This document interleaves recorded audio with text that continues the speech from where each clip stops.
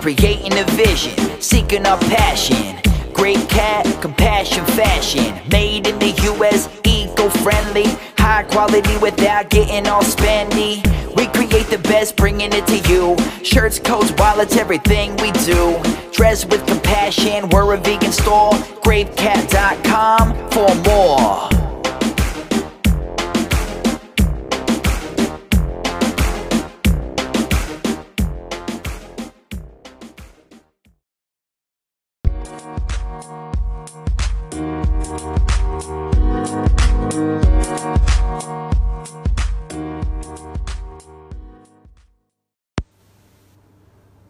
Hi, I'm vegan, and I've been vegan for 8 years.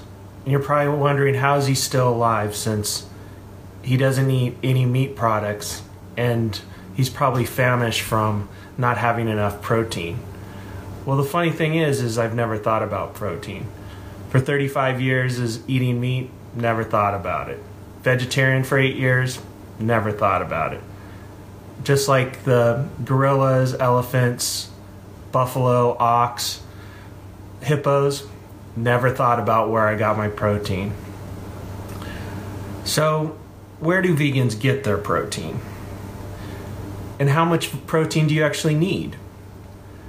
So, you actually need only 0.36 grams per pound. So, if you weigh 150 pounds, you need 54 grams of protein. Now, for men, that's an average of 56 grams, and for women, that's an average of 46 grams.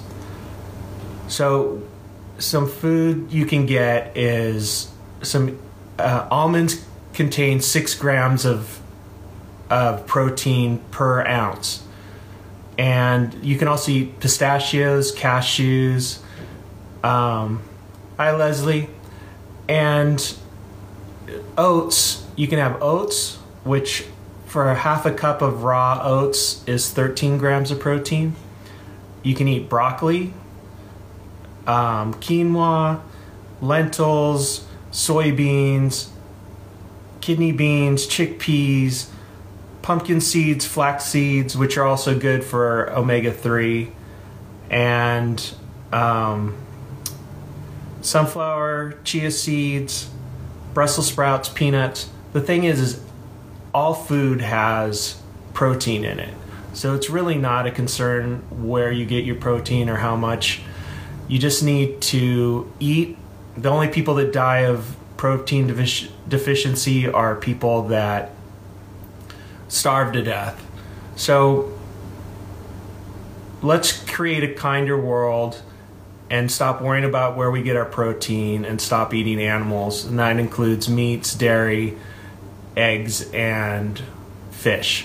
Hey Jill, thanks for watching. Thanks.